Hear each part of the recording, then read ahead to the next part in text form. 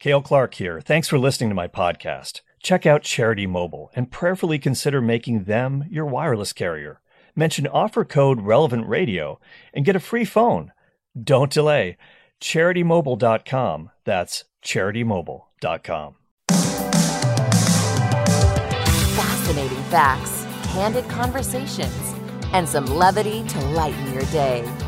This is The Cale Clark Show on Relevant Radio.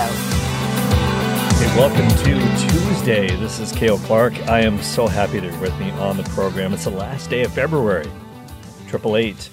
888-914-9149 is the number to call. Toll free to talk to me. 888-914-9149. You can also email the program. The address is Cale, C-A-L-E, at relevantradio.com. We certainly pray for everybody who emails us, and we love to hear your comments and questions. You can also find me on Twitter at Cale Clark, C-A-L-E, Clark with an E. And tonight we're going to talk about the 90s. A lot of you guys remember the 90s. For some of you, it's your favorite decade of your life, of recent history. What is your favorite decade? Is it the 60s? Is it the 70s? Is it the 80s? Is it the 90s? Is it the 2000s? Is it the aughts, as it were, the 20-teens? I guess it's too early in the 2020s for it to be your favorite decade, and so much has happened already. Not much of it has been great, but there's been some good stuff too, as there always is. But we'll talk about the 90s in particular, and I'll tell you why in just a little bit. But I'd love to hear from you. 888-914-9149. I've got a cool graphic on my Twitter feed about this show at Cale Clark if you want to check it out. Thanks to John Henready for that. Very retro, very cool. And speaking of cool, I am freezing. My furnace shut down a couple of days ago. I've been managing with space heaters, and I'm wearing a jacket right now. Got Mario, my HVAC guy, is on the case, and so he's going to be hooking me up with a new unit.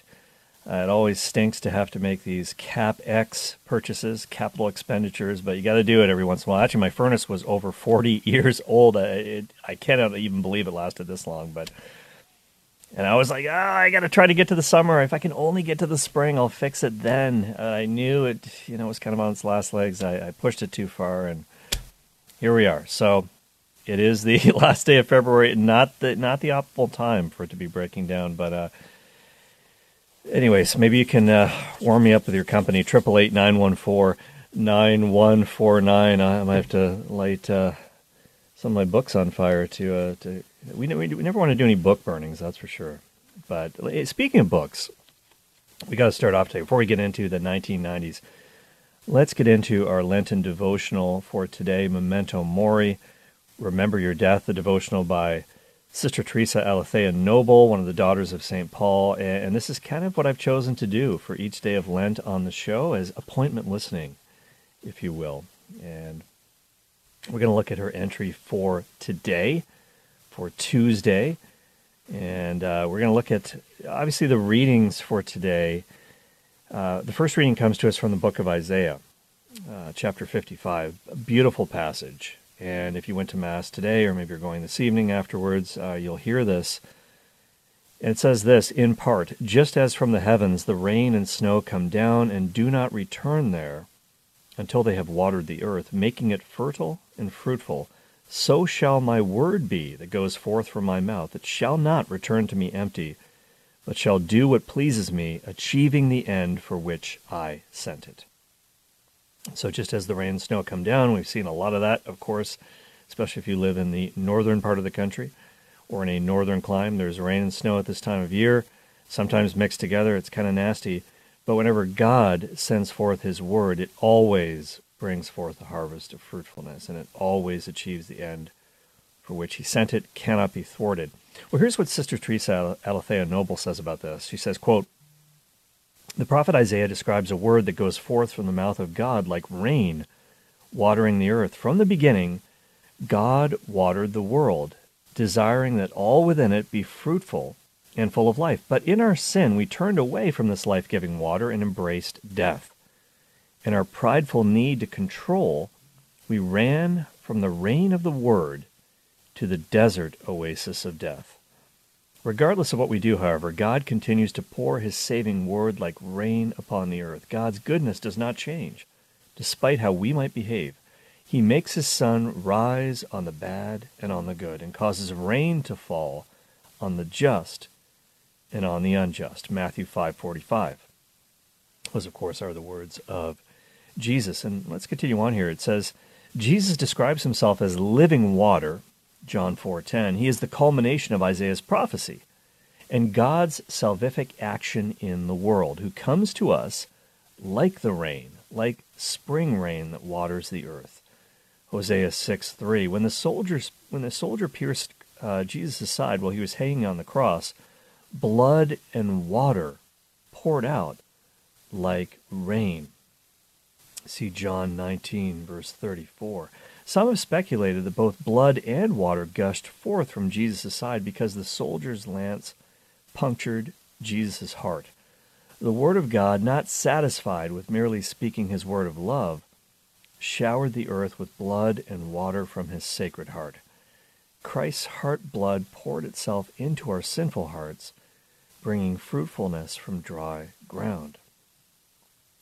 And I just want to stop here for 1 second. That is an actual medical condition that occurs. Some years ago, many, many years ago, there was a physician named Alexander Metherell who wrote a book basically all about what happened at the cross, what happened physically to Jesus during the ordeal of his passion, scourging, his flogging, carrying of the cross, and his execution. And when the heart is under tremendous stress, there can be sort of a sac that forms around the heart with fluid in it. And essentially what happened was when the soldier pierced the side of Jesus with the lance, it did pierce his heart. He was already dead, but this was the coup de grace to prove that he was dead. Blood and water flowed forth, which would have been an actual medical condition, a pericardial effusion, I believe it's called. And so that would have been the appearance to John at the foot of the cross. Anybody who was standing at a distance watching it would have looked like blood and water coming out. And of course, that is emblematic of the two sacraments of baptism and the Eucharist. And of course, in the Divine Mercy image, something that we pray every day on Relevant Radio, 3 p.m. Central, the Divine Mercy Chaplet, of course, that famous image, Sister Faustina was commanded by Jesus to have commissioned, has, of course, those two rays coming forth from the side of Christ, representing essentially the same thing, and ultimately his mercy, communicated through those sacraments, communicated through his grace. Let's go back to Sister Teresa. She says, quote, Christian meditation on death is most profitable when we make efforts to continually accept the rain of God's grace that pours itself into our hearts through the sacraments. St. John Chrysostom observed that the blood and water that gushed from Jesus Christ's dying body are symbols of the gift of the sacraments to the Church. How could we ignore these intimate gifts in our lives? Baptism, the Eucharist, the sacrament of reconciliation, and anointing of the sick particularly help our souls, dry and desiccated by sin, to become vibrant once again. The early church father Tertullian once compared Christians to little fishes because we are born in the waters of baptism. When we feel like we're plodding through the sands of the desert instead of swimming in the waters of God's grace, we can always ask the Holy Spirit to well up in our hearts. God never tires of our return. Time and again, the waters of God's grace wash over our stony, deadened hearts, turning them to living hearts of flesh. The steady rain of God's grace in our hearts helps us to live well on this earth and will lead us to springs of life-giving water in heaven, as it says in Revelation 7, verse 17, end of quote. And that's true. As Tertullian says, Christians are like little fishes because we were born in the waters of baptism. And the symbol of the fish was a sign by which early Christians recognized one another. And they would often draw the image of that fish in the sand to sort of say, hey, are you one of us? Or can I trust you? Because, of course, it was very dangerous to be a believer in Jesus Christ in the early centuries. And it is so much so today in many parts of the world. So as we think about this, it is true that Memento Mori, remember your death. And many are spiritually dead right now because of mortal sin, but it is the sacraments that can bring us alive once again, that can symbolically raise us from the dead, especially the sacrament of reconciliation. We can become vibrant, as Sister Teresa says, alive once again. And all this is the work of the Holy Spirit.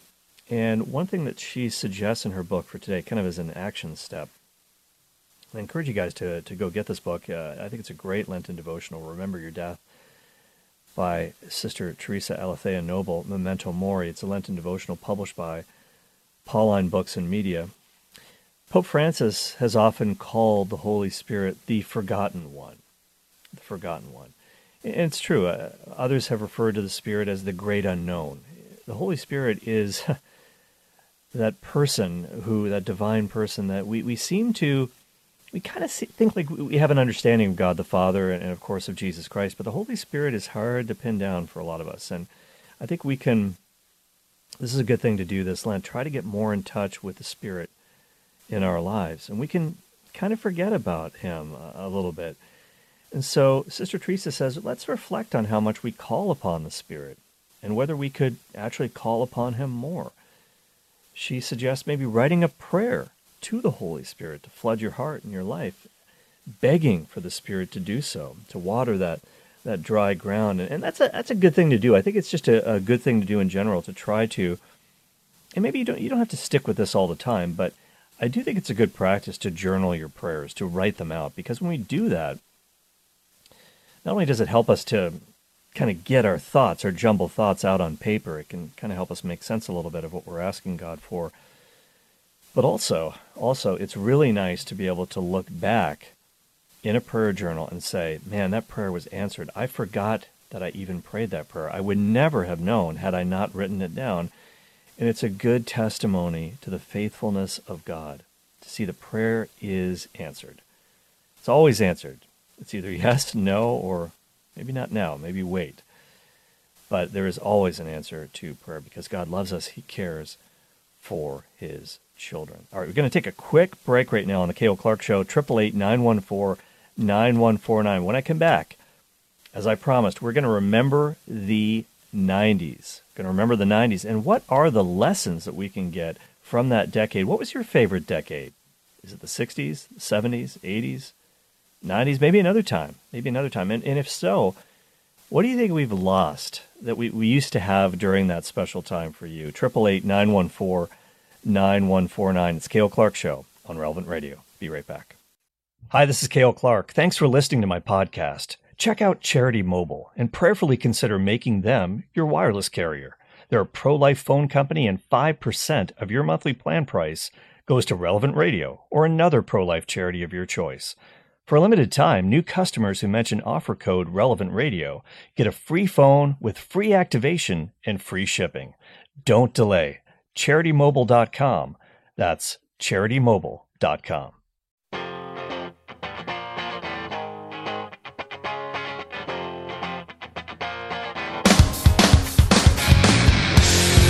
Welcome back to the K.O. Clark Show. We're rocking out here to Nirvana.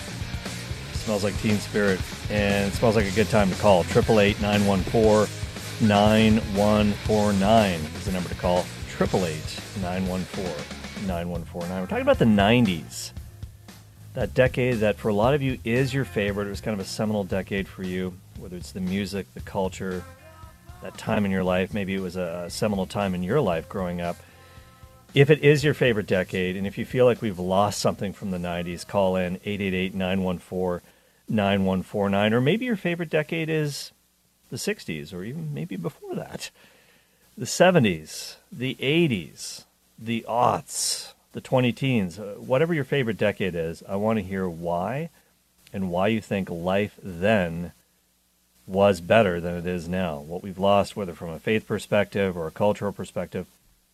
Call in, 888-914-9149. Now, why do I mention the 1990s? Well, Joel Miller, he's got a great Substack, which is a newsletter that you can sign up for. It's called Miller's Book Review, and it's really, really good. So just Google that, search for that, and you will find it. And Joel Miller, who's also an author as well, he wrote a book about the revolutionary Paul Revere. He reviews books every week, and they're really enlightening. I love reading his reviews, and it's really inspired me to read some of these books for myself. Great way to find out about some cool stuff that's out there. And he recently reviewed a book about the 1990s by Chuck Klosterman. And Chuck Klosterman's kind of a cultural commentator, and he's written a book called The 90's, a book. And Klosterman's written about sports. He's written for ESPN in the past and all kinds of outlets. And it's an interesting topic. It's an interesting topic indeed. And Joel Miller starts off by saying that, hey, if my current self, he says, could go back to my teenage self and tell me that in a 2023 Super Bowl commercial, Sarah McLachlan would appear using both her music and her wildlife advocacy to sell Busch beer, I wouldn't have believed it.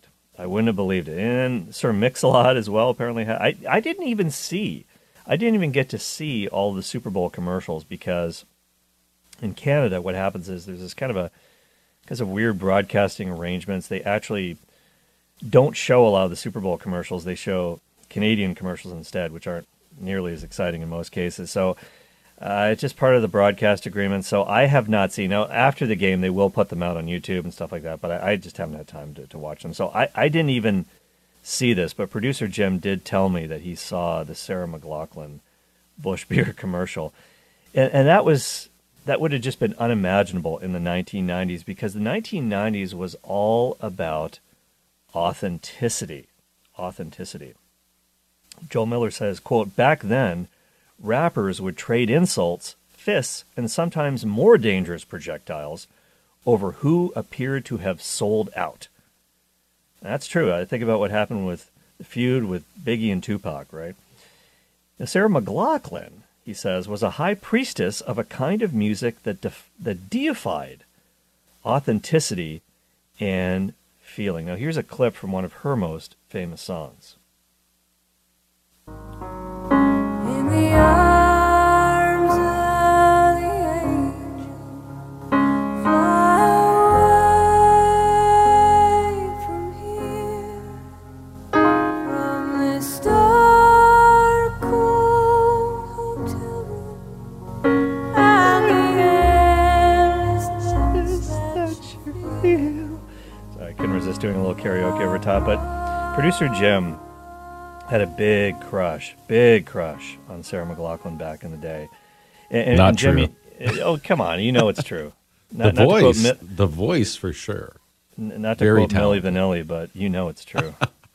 Jim, you know it's true. Yeah, well, by the way, interestingly enough, just sidebar here, Sarah McLachlan grew up in Halifax, Nova Scotia, which is the area of the country that I'm from. And I knew a guy who knew a guy, friend of a friend. I didn't know this person, but apparently Sarah McLachlan asked this guy to go to the prom, and he said no. He turned her down. And now, of course, he probably regrets that because she became pretty famous. And I don't. Maybe he doesn't regret it. I have no idea. But apparently she was kind of a different cat, if you will, in high school, kind of artsy and stuff, as you might imagine. But at any rate, she made quite a success of herself in the 1990s with The Arms of an Angel, and we've seen, of course, the tear-jerking commercials for wildlife advocacy and adopting stray pets and all that stuff, and apparently now Busch beer is part of her portfolio. But back in the 90s, again, this was not cool. This was not kosher because authenticity was what it was all about. Joel Miller says, quote, why couldn't MC Hammer quit? Because he was too legit, which somehow made sense in 1991. Fakers were good for two things, a moment of ridicule and a lifetime of dismissal. Remember Milli Vanilli. Neither does anyone else, except as scapegoats for the sin of lip-syncing their music and our gullibility in going along with it. You know it's true. Whenever I sing on the K.O. Clark Show, it is not a recording. It is really my own terrible voice, so I will never shortchange you on the karaoke. But sincerity was all the rage in the 1990s. And this is what Chuck Klosterman really brings up in his book that Joel Miller reviews on Miller's book review, The 90's. So it's interesting. He talks about how in the 1990s there were a lot of cults that were out there. Think about David Koresh, the Branch Davidians. Remember that? Waco, Texas, or some, terrible joke because it was a great tragedy. They called it Waco, Texas. But Messiah figures, they're not a new thing. There were many would-be messiahs in Jesus' day. Most of them got killed by the Romans, and that has persisted. False messiahs are still around to this very day. And so the Heaven's Gate cult, a lot of you guys remember that. But the most famous cult of all in the 1990s might have been what Klosterman calls the cult of authenticity. Authenticity. So the 80s was all about plastic, synthesizers, Wall Street greed, political scandal, Iran-Contra. And Americans were kind of tired of all that stuff by the time the 90s rolled around. According to Miller, they were looking for something simple, something true, something genuine, something sincere, even if it really wasn't. And so this is what a lot of music was all about, whether it was Nirvana, whether it was Sarah McLachlan, whether it was Pearl Jam. I think you've got some Pearl Jam, right, Jim? I'm seeing if he's quick. I'm seeing how quick you are on the draw here. Let me know when you're ready to go. We all know about Pearl Jam. There we go. Eddie Vedder. Yeah. Okay, that was a song, Alive. Not going to sing it. I'll spare you. But authenticity, that was what it was all about when it comes to music in the 1990s. Commitment to craft, honesty, integrity. And as Joel Miller says, if anybody had suspected that some of these artists would sell out their integrity for cash 30 years down the road, we would have immediately punched eject on the tape deck. Remember those things? And never looked back. So in the 1990s, there were a lot of things going on during that decade as well. The Cold War, we're kind of coming back to that now, aren't we? The first Gulf War, the first terrorist bombing of the World Trade Center that happened before 9/11, 2001. But Klosterman doesn't really talk too much about that in his book. And I'll have to pick up this book, but when Miller reviewed it, he said that really this is only a tangent for Klosterman. What he was focused on in his book about the 1990s was what were our reactions to all those things, everything that was going on in the culture at that point. What did that reveal about us? What did that reveal about American values at that time? So apparently he doesn't start off his book by talking about the fall of the Berlin Wall. He talks about Nirvana's Nevermind, which is a song that we played on the intro here. He calls it the inflection point, where one style of Western culture ends and another begins. And so he sees this grunge band from Seattle, Nirvana, as they took the scene, and the fact that, tragically, Kurt Cobain, the lead singer, frontman of Nirvana, tragically committed suicide a few years later. Some people see this as adding to his legend or somehow validating his music.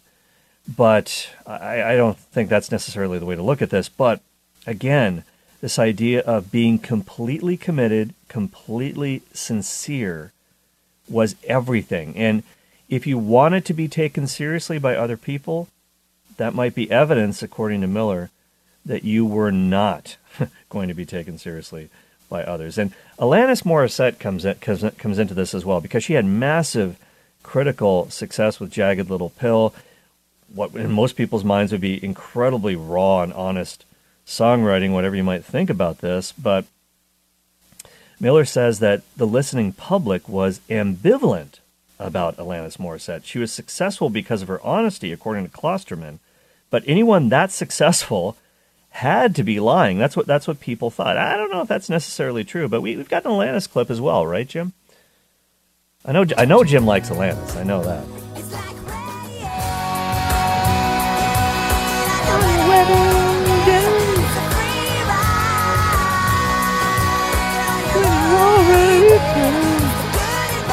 Hey, Alanis, if you're listening, I could sing backup on the next tour.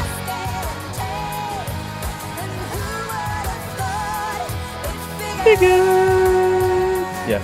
By the way, another sidebar. Speaking of famous female singers and proms, I talked about a friend of a friend who rejected Sarah McLachlan's offer to go to the prom with her. Alanis Morissette, Jim, was actually at my high school prom. I'm not kidding. Did you I'm date not her? kidding. No, I never met her. There was a lot of people. I went to a pretty big high school, thousands of kids.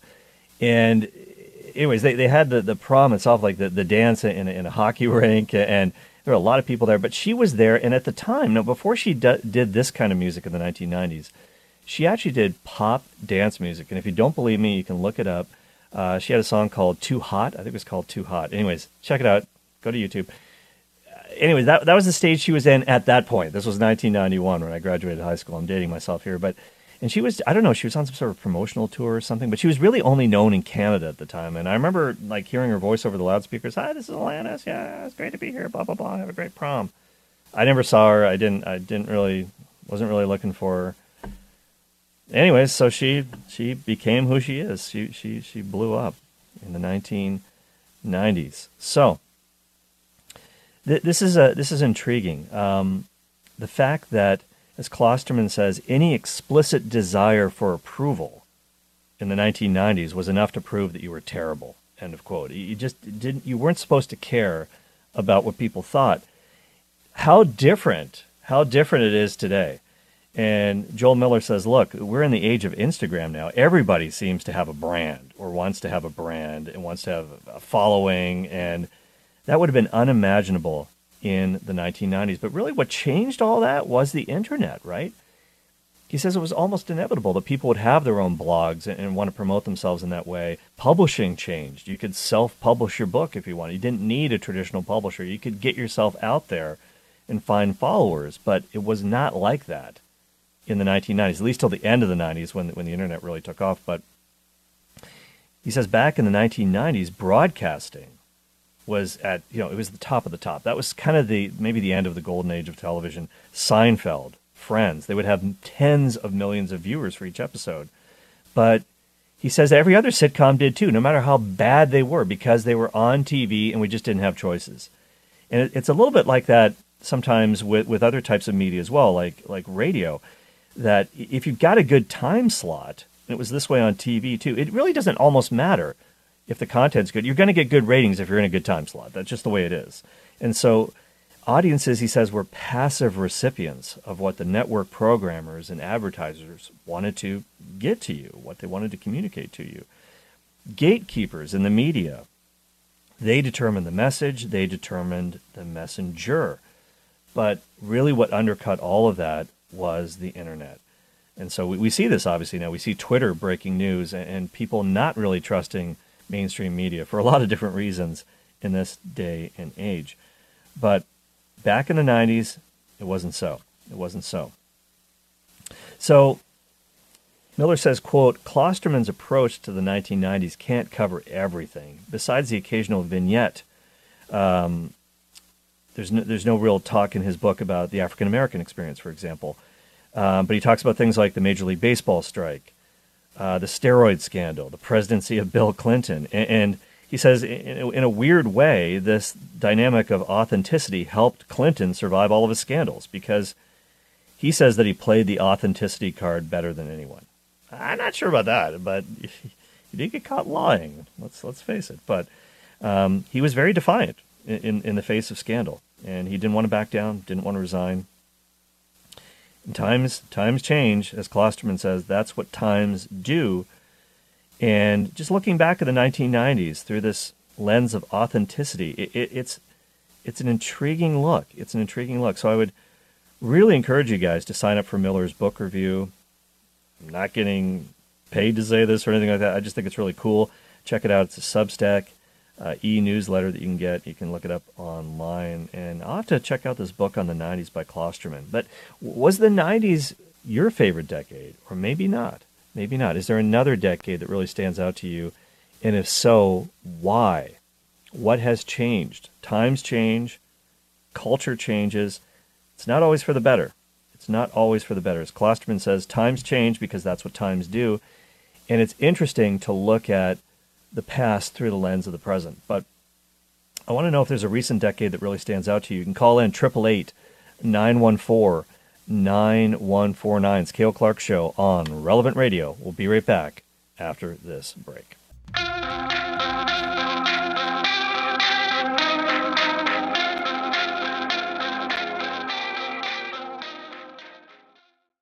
It's been a while. The 90s seems like yesterday, but it really was a while ago now. Is that your favorite decade? If not, what was your favorite decade and why? What have we lost that we somehow need to recapture? 888-914-9149. Let's go to John in Oswego, Illinois. Hi, John. Yes, hi, Cale. I really like your show, and I wanted to give my opinion on my favorite decade. It would be the 1980s. Just a lot of great family cookouts on the patio, and also a lot of great Blackhawks games. They didn't win the Stanley Cup, but it was a lot of great games at Chicago Stadium, and the Rolling Stones tours to start the decade in 81 and in 1989 to finish the decade. It was great. So that's my 2 cents, so to speak, I'm putting in. Thanks. Well, yeah, hey, John, you got it. And hang on for just a second. I feel you on a lot of levels there. I'm actually a child of the 80s. That was kind of my formative years. I love the 80s. We do a lot of 80s references and songs, rejoins on this show. You know, we've talked about this really since I came on Relevant Radio. So I thought I'd give a little love to the 1990s. But yeah, the 80s are where it's at. And I too remember a lot of great Chicago Blackhawk playoff rounds, especially against the Edmonton Oilers back in the day with Wayne Gretzky and Mark Messier and all the cast of characters. Tough team to beat. But yeah, the Chicago Stadium, the old Chicago Stadium, that's one stadium I wish I was able to see a game in, whether a Bulls game or Blackhawks game. So loud, so iconic. And so cool of you to bring that up, John. Really appreciate that. Okay. Thanks again, Cale. Okay. You got it, John. Thank you so much. That was John in Illinois. Let's go now to Tom, who's in La Crosse, Wisconsin. Hi, Tom. Hello, Cale. I wanted to share in the early 90s. I'm 74 now, and I was dealing with a lot of different life crises, being a former Vietnam vet and being in various professions. And I just want to say one of the best things that ever happened to me was discovering the Catholic Church and being exposed to the greatness of John Paul II. Now it opened my eyes, and I thought I was in the driver's seat of life, working with the space shuttle program and on TV for a bit. It was a real ego boosting thing, and I became homeless for 3 years. Went up to Toronto, Canada from L.A. to live. I didn't know where I was going. And then later into Des Moines, Iowa, and I'm just living out of my car. And I got exposed to a basilica in Des Moines, Iowa. Incredible place. And we had some Benedictine brothers there. And being homeless, I just one day walked in there, and that started my journey to recovery from the horrific things I was going through. And I remember I used to go to see the Lakers at the Forum down in L.A., and I remember the day he came to the Forum, and I witnessed him on TV when he came down to help that and bless that young man with no arms, and he's playing a guitar on a feet, and an act of compassion. And, boy, that really hit me hard. I was actually crying amongst my colleagues at work. And it really jolted me. I grew up in the Mormon church, and I was a Mormon when I even went to Vietnam in combat, and I came home with a lot of questions. I was living in Newport Beach at the time, and I had a lot of questions, but I went through life, a very, very difficult life, and it took a while to open my eyes. But that wonderful man, Pope John Paul II, is my favorite in the 90s. Well, I appreciate that. Yeah, one of the many decades in which he was active as Pope, and What a long-reigning pope he was, and what an impression that he made on you and millions and billions, literally, of others, and St. John Paul the Great. That's an incredible story, Tom. And first of all, I want to say thank you. Hang on the line for a second, Tom. I want to say thank you, first of all, for your service, because I find that when it comes to Vietnam vets, people sometimes don't want to thank them for their service. Not that they had a choice about where they were sent, but they signed up to serve America just like any other soldier would. So thank you for your service, and I think it's incredible. Tell me, I want to ask you about the space shuttle program. You said you worked on that as well? I was part of the, out at Edwards Air Force Base, Johnson Space Center in Houston, and then at the Cape down in Florida. I was part of the Space Shuttle Rescue Recovery Team on multiple missions, and some other classified programs. But anyway, yeah, when you're a young man, you think you walk on water, you're invincible, etc. And God sometimes uses some really unexpected events in your life to try to catch your attention. Absolutely. Church, I've lived all over the world. Up until recently, I had a stroke. Did a lot of world travel still. I even lived abroad in some countries. But anyway, I've always been a loner in life, so I never really connected. But I've been listening to relevant radio for 3-4 years. That's incredible. That's great. I got back into RCIA here at our cathedral in La Crosse because of my lifestyle as far as relocating, etc. I never finished it in Des Moines, Iowa. And if any of your listeners know about Monsignor Frank Chido in Des Moines, I'd sure like to hear from him. The man was just incredible. Just utterly incredible. Well, Tom, you've lived an incredible life. This is an amazing journey, and from serving in Vietnam to the space shuttle program, and your time in the forces, to being homeless and traveling from Los Angeles to Toronto. I guess you kind of made it to the promised land. I'm only kidding. I live in Toronto, but wow, what a journey into the Catholic Church, from Mormonism into the Catholic Church. That's incredible, and that is an amazing journey. And John Paul II was a huge key, a linchpin in that journey. I love it. Kay Richardson was a convert from Mormonism to Catholicism, and I interviewed her on the Faith Explained show as part of our series on Mormonism, and that was that was one of our highest listened to programs ever. People were really keen to hear that story, so you can check that out in the Faith Explained archives, I believe through relevantradio.com. Just kind of made me think of that. But Tom, thank you so much for calling in. That's amazing. That's an amazing call. Tom in La Crosse, Wisconsin. Let's go now to Fred in Denver. Hi, Fred. Well, hello. What a blessing it is to be able to speak with you and your listeners. I want to share that, because we're speaking on Relevant Radio and about the 90s, I live in Denver, and in '93 we were blessed with World Youth Day. Even though it started in the 80s, I think '86, it was really growing momentum. It was just such a blessing to be in the presence of John Paul and His Holiness, a Pope, right there, and then later to know that I was in the presence of a saint, and the whole community, the spirituality. It was just like, I can't explain the momentum. I'm even getting goosebumps right now. Wow. Just talking about it. It was that moment in my life will always stand out as like almost a pinnacle right now. It can always get better, but that's what I wanted to share about my experience. Early 90s. Well, Fred, hang on the line here for a second, because you're right. God's not finished with you yet. There may be some more mountaintop experiences for you yet to come. And, of course, Denver, of course, is no stranger to the mountaintop experiences of another kind. But may I ask, Fred, how old were you in '93 when World Youth Day happened in Denver? Oh, I was 28. Okay, all right. 28.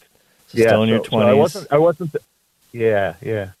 I wasn't a teenager, but I was right in the midst of it all. So yeah. Well, I'm such a late bloomer. I feel like, when I was in my 20s, I was where I should have been when I was a teenager. My 30s were like my 20s. And I tell you, still young, still very young, 28. And by the way, my wife was also at World Youth Day in '93 in Denver. And I agree with you that was really where momentum started to, other World Youth Days had taken place in Europe and other places, but in '93 in Denver, I think for North Americans, that was really a watershed moment. And for me, part of my journey back to the Catholic Church started in 2002 at World Youth Day in Toronto, and I got invited by some Catholic friends to attend the Way of the Cross there. And John Paul II was in Toronto for World Youth Day, and big open-air papal mass, and it rained, as it always seems to do with papal open-air masses. But anyways, I did go to the Way of the Cross down University Avenue in Toronto, and that was an interesting experience for me because, and I mentioned this before, I think, on the show in the past, that the head Roman soldier who was in charge of course, in the Passion Play, crucifying our Lord, was my future brother-in-law. And I remember seeing this guy thinking, man, this is a bad dude, man. He's a powerful-looking dude. And so I had to kind of fight my way through him. He had to kind of grill me, and I don't want to talk about that too much. It was a scary experience. But when I started dating his sister, no, I'm only kidding, Joe. It was great. But and he's a good big brother. But yeah, World Youth Days were obviously seminal for a lot of people listening right now to Relevant Radio. And Fred, I really want to thank you for calling in, man. That's incredible. And another testimony to John Paul II. Let me ask you this, Fred, before you go. What do you think was the draw for young people with John Paul II? Because on the surface of things, why would this person be attractive to youth? He's older at that point. Maybe his health was starting to slip a little bit. Why do you think, other than his being the Pope, what do you think drew people to John Paul II so much? A quick answer to that, without really putting a lot of thought of it, is a lot of what we were talking about right there is the cult of personality that said that this is authentic, and he is love personified, and this is someone that cares about us, and he's the true representative of Christ. I want to be like him. I think that was the draw. That's amazing, and I always feel like people saw in him there's such a crisis of fatherhood in the culture. I feel like people saw in him, a lot of guys saw the father, a lot of women saw the father that they maybe never had, or the grandfather maybe that they never had or never got to experience in a certain sense. And that was spiritual fatherhood, I think, was such a big charism of John Paul II. I really feel like that was the case. Hey, Fred, I really appreciate you listening. That was Fred in Denver, Colorado. For him in the 90s, his big moment was of course World Youth Day in 1993 in Denver. Let's go to Patrick in Van Nuys, California. Hi, Patrick. Hey, Cale, how are you? Good, I didn't think I'd get on so quick, but thanks for taking my call. You made it. Well, yeah, the last caller was talking about Pope St. John Paul II, and really got me thinking that the 90s were a pretty good decade for me. I was able to go to Rome and to see Pope John Paul II at Castle Gandolfo. You've probably heard of that. Was his summer residence. Yeah, the summer home. And I made some other pilgrimages. I went to Medjugorje in 1991, went to Knock, Ireland in 93. So it was a wonderful decade. And that was my trip to Medjugorje was kind of the starting point for my conversion. I was 33 at the time, and no looking back. It was a great decade. Wow. Well, it's interesting that you mentioned Knock, Ireland, because I believe that our own Drew Mariani was there recently on a pilgrimage tour, and that's something. That's a place I hope to go someday. My roots are Irish, and I really want to get to Ireland at some point. The Emerald Isle, which sent so many missionaries out into the world. And interestingly enough, now missionaries are coming to Ireland. It's become pretty secularized, as a lot of places have been, that were once ubiquitously Catholic. It's no longer the case, sadly, but hopefully it will be once again. Patrick, thank you so much for the call in Van Nuys, California. If you want to call in, 888-914-9149. Let's go to Chris in San Diego, California. Hi, Chris. Hey, Cale. Thanks for putting me on. I wanted to have a little fun. So I had just real quick. I had two children born in the 80s, 3 in the 90s. Mm-hmm. But I wanted to have some fun with the guy from Illinois who was commenting about the 80s. And I couldn't believe it. He left off the 1986 Chicago Bears Super Bowl champions. Sweetness, refrigerator, the greatest 5 Hall of Fame guys on defense. How could you leave that off from the 1980s? It was a great time. Just wanted to say that. Yeah, no, that's a great point. Ditka, Polishashich, da Bears. Of course, Swirsky superfans. We all know that skit from Saturday Night Live. Yeah, it absolutely. I think arguably, and people can fight me on this, but I think the '86 Chicago Bears were the greatest team in NFL history. Tragically, they did lose that one game to Dan Marino and the Miami Dolphins, but the '86 Bears, man, tough to beat with that 46 defense. Buddy Ryan, my favorite player of all time, Jim McMahon, the punky QB. If you've seen the Super Bowl Shuffle, you know what I'm talking about. YouTube that if you haven't. It's pretty classic. It's pretty classic, and of course the great Sweetness Walter Payton. That's right. Yeah. So our previous caller was more of a hockey guy. I think he was talking about the Blackhawks, but yeah, the Bears actually did win a championship in that decade, and hopefully many more to come. We'll see what happens in their new stadium in Arlington Park, which is going to be built. So they're leaving Soldier Field downtown. How about that? All right, let's go to Teresa in Covina, California. Hi, Teresa. Well, praise the Lord. I received my conversion in 1992. Okay. I was away from the church for 30 years, and I got to go to see Pope John Paul and the blue heart that opened up during the rain and the puffs of clouds coming out of it. It was just a marvelous time, and that's also just like the last. Well, after my conversion, I discovered Divine Mercy, and I want to share with everyone that I do have a ministry with that, and to me, that's the work of mercies. The center has 6,000 little Divine Mercy cards, and you can get them in Spanish or English, and you can also go to 100 8x10s, and they're only $79.99. And even the poorest of the poor can chip in and buy those, get together.